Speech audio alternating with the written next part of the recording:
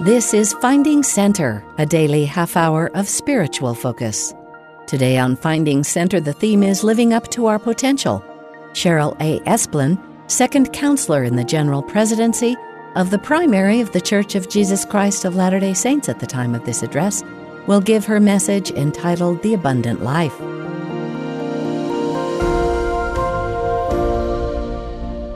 I came to BYU from a small high school. There were less than 60 of us in our graduating class.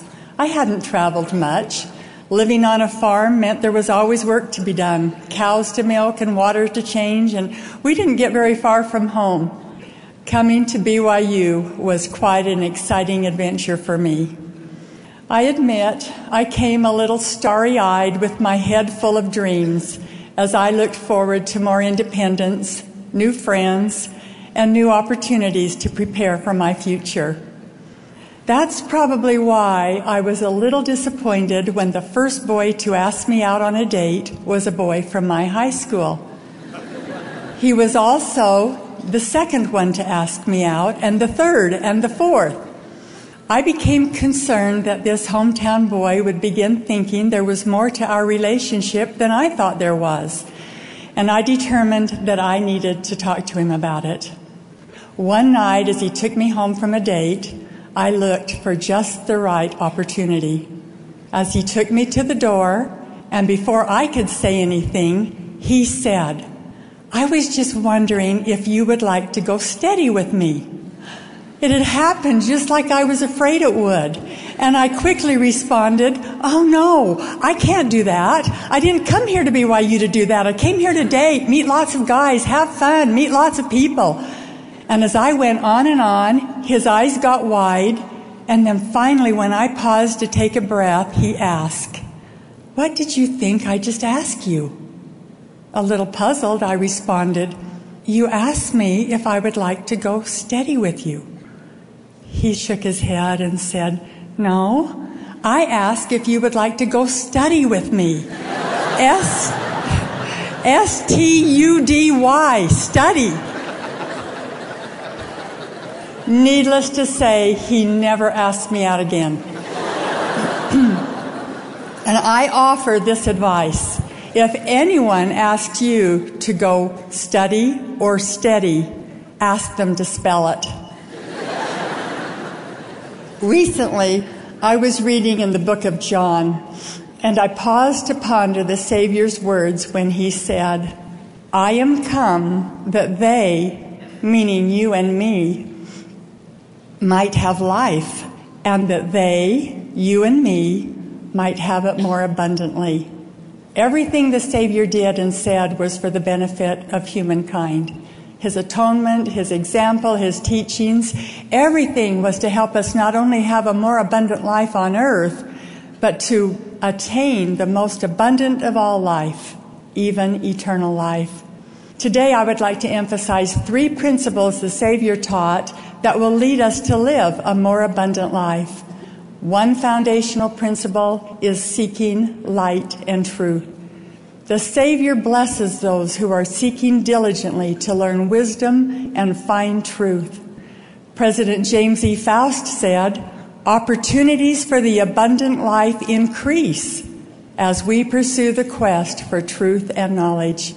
President David O. McKay, a great proponent of learning and education, said it this way: "To feel one's faculties unfolding and truth expanding the soul is one of life's sublimest experiences."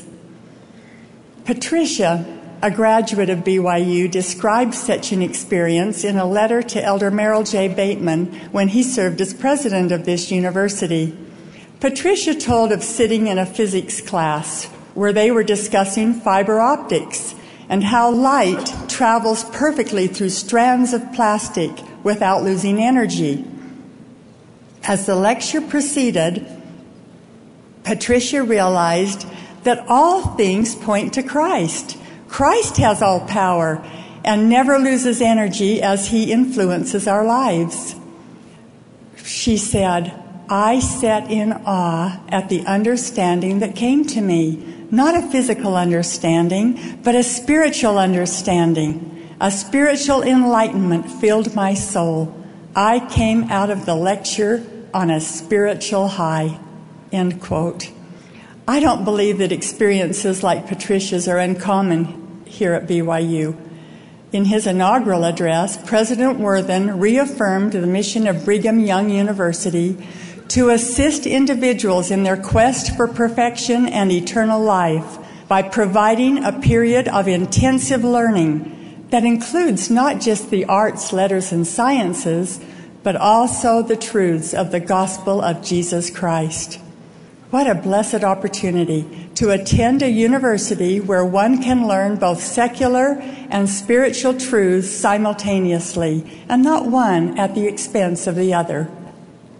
In speaking about the uniqueness that underlies BYU, President Spencer W. Kimball said, "This university shares with other universities the hope and the labor involved in rolling back the frontiers of knowledge. But we also know that through divine revelation, there are yet many great and important things to be given to mankind, which will have an intellectual and spiritual impact far beyond what mere men can imagine."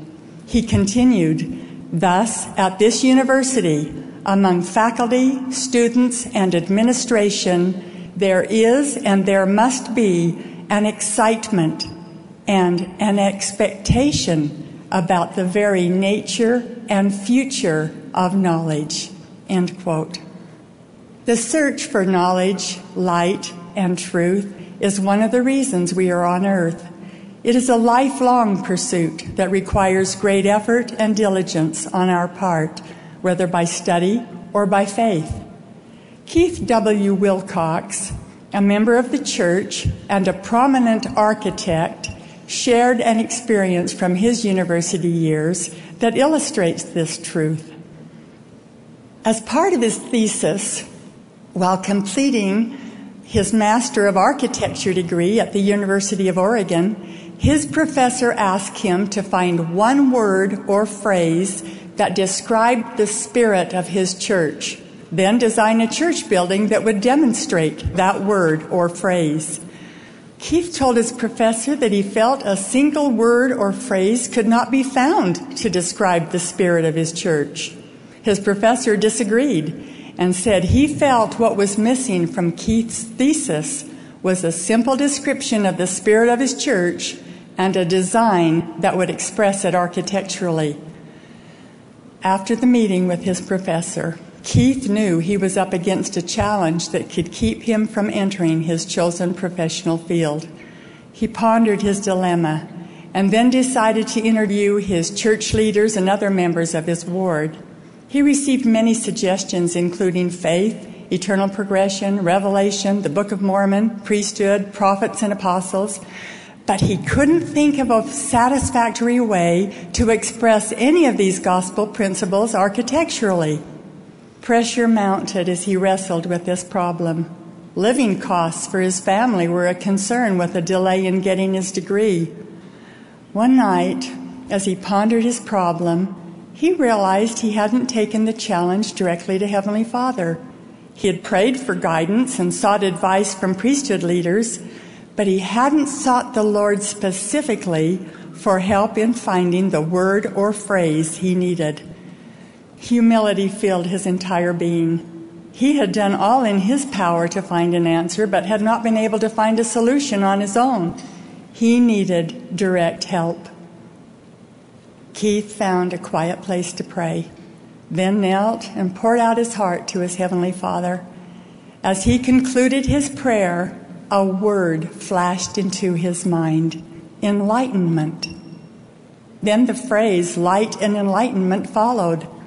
Joy swept through him. His prayer had been answered. He thought of how light and truth have been restored in our day, how prophets, seers, and revelators continue to offer light and truth, how missionary efforts bring enlightenment to all who will listen, how temples glow with spiritual light and all who enter are taught eternal truths and enlightened. Suddenly, it was easy to envision a meaningful architectural design of one of our church buildings. He decided to build a building that would allow light to penetrate from the heavens all day long and that would radiate light heavenward each evening. The resubmission of his thesis that now illustrated the phrase light and enlightenment was accepted. His professors expressed great interest in both the history and the description of the spirit of our church. Keith said, "I am grateful to our Father in heaven for the insight and inspiration I received on that occasion. The deep meaning and spiritual significance of this experience have been a wonderful and continued blessing to me since that day." Keith went on to design many significant buildings and was part of the design team for the Washington, D.C. Temple and the Missionary Training Center in Provo, Utah.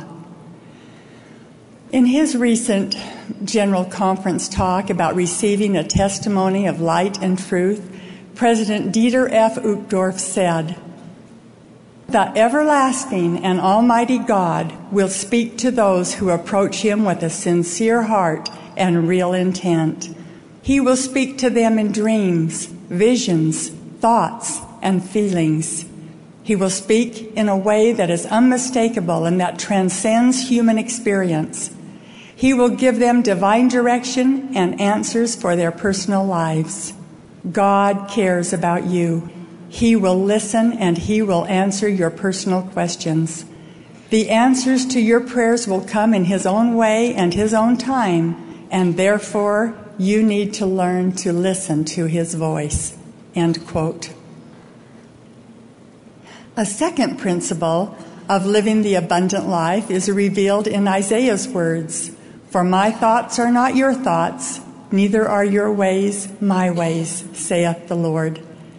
Elder Joseph B. Worthland echoed this thought when he said, "Our search for the abundant life is cloaked not only in the robes of this mortal clay, its true end can only be comprehended from the perspective of the eternities that stretch infinitely before us." Elder Worthland teaches us that an eternal perspective is important in our quest for the abundant life. In this journey of life, it is important for us to understand God's plan.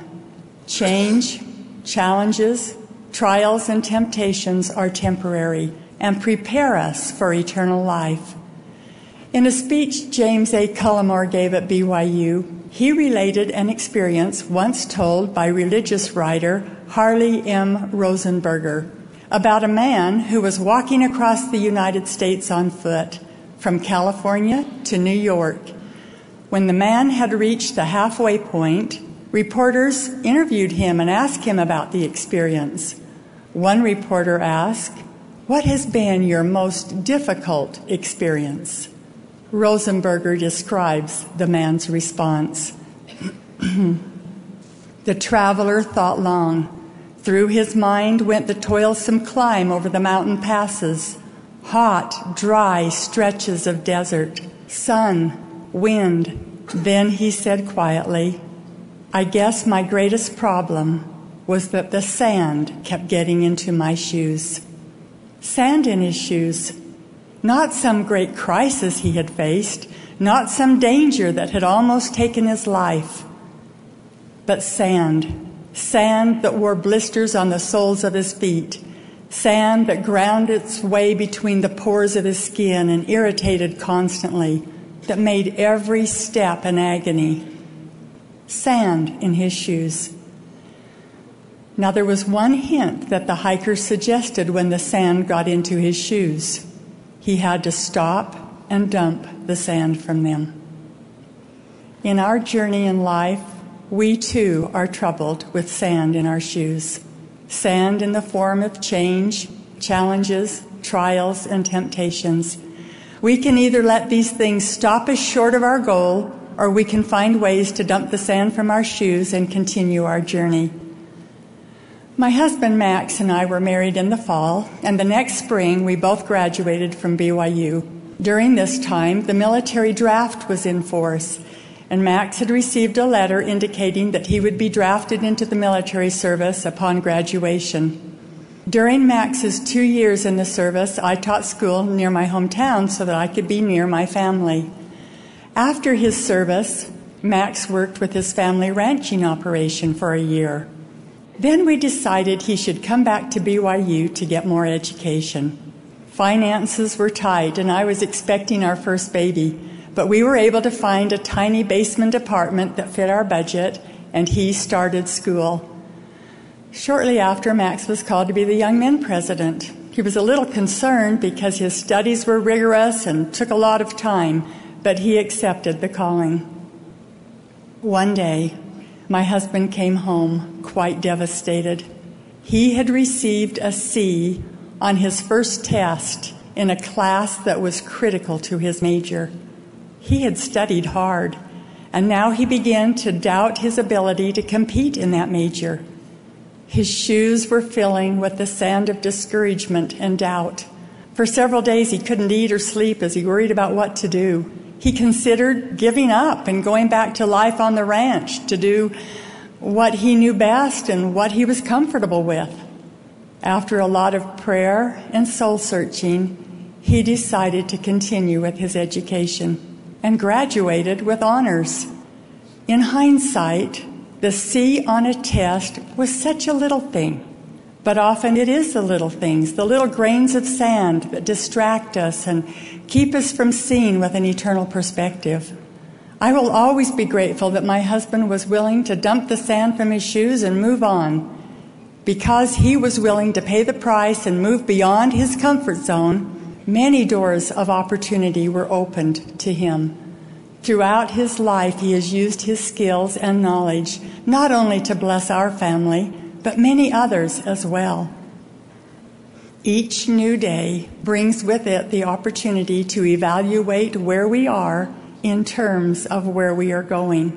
Wherever we are on our journey, the Savior has made it possible through his redeeming and enabling power for us to dump the sand from our shoes. It's up to us to apply these powers in our life and to continue our journey strengthened with hope and faith. Heavenly Father and our Savior want you to succeed. President Thomas S. Monson expressed his confidence in your ability to do so when he said, "This is your world. The future is in your hands. The outcome is up to you." A third principle of living an abundant life is feeling and expressing gratitude. The Lord promised, "And he who receiveth all things with thankfulness shall be made glorious, and the things of this earth shall be added unto him, even an hundredfold, yea, more."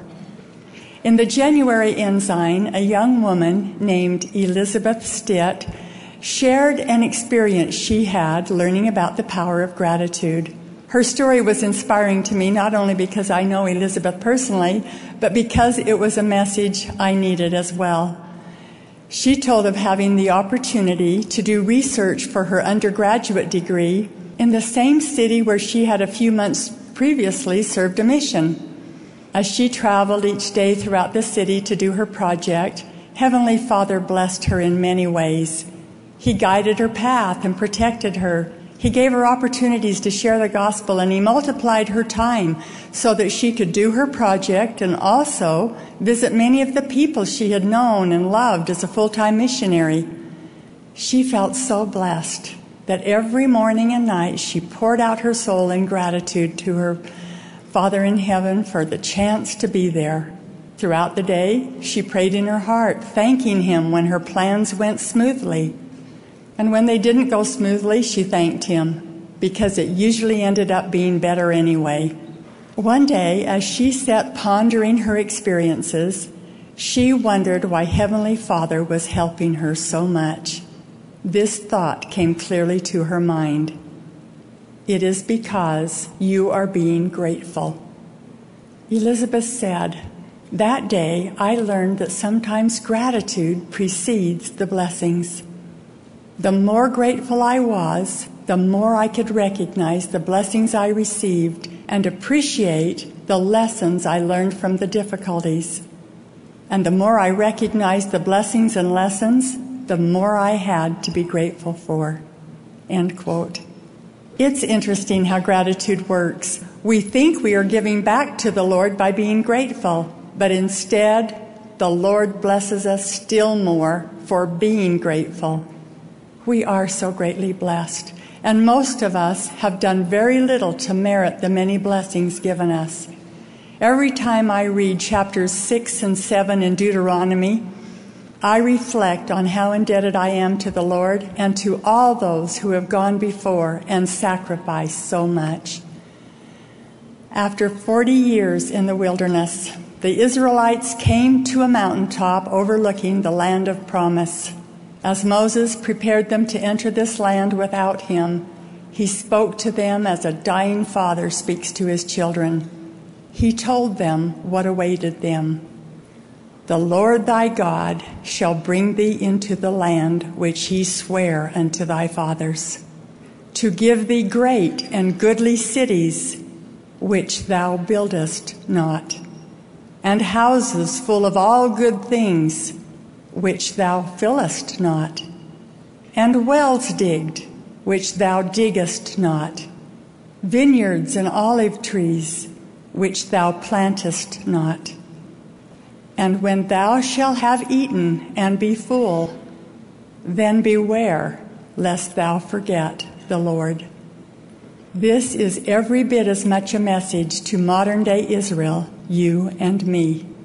Too often, when we inherit or get things that others have worked and sacrificed so hard for, we don't appreciate them. Occasionally, we're not as grateful. We might even feel entitled, expecting things to just be handed to us for the taking. Joseph Smith and the early saints gave up all they had, sometimes several times, as they were driven from place to place for the gospel. Many sacrificed their very lives. We need to be grateful, not only for those who went before and sacrificed so much, but especially grateful to God, from whom comes every good thing. Now is our time to contribute, our time to build, our time to dig, our time to plant. President Gordon B. Hinckley explained the importance of each of our contributions. We must ever keep before us, he said, the big picture while not neglecting the details. That large picture, he said, is a portrayal of the whole broad mission of the church, but it is painted one brushstroke at a time through the lives of all members. Each of us, therefore, is important. Each is a brushstroke, as it were, on the mural of this vast panorama of the kingdom of God. We have talked about having the abundant life through seeking light, truth, and knowledge, through looking through the lens of an eternal perspective, and through feeling and expressing gratitude. The abundant life can be ours as we take advantage of these and so many other opportunities that are available to us in this day. I end with where I started. May we always remember that our Savior came that we might have life and that we might have it more abundantly. I testify that He is the one that makes the abundant life possible. In the name of Jesus Christ, amen. You've been listening to Finding Center. Join us every weekday for a half hour of inspiration and spiritual focus. Today's theme was Living Up to Our Potential. Cheryl A. Esplin gave her message entitled The Abundant Life. Speeches on Finding Center are often edited for broadcast. Find links to the full talks and access the rest of our Finding Center episodes on the free BYU radio app, available wherever you get your apps.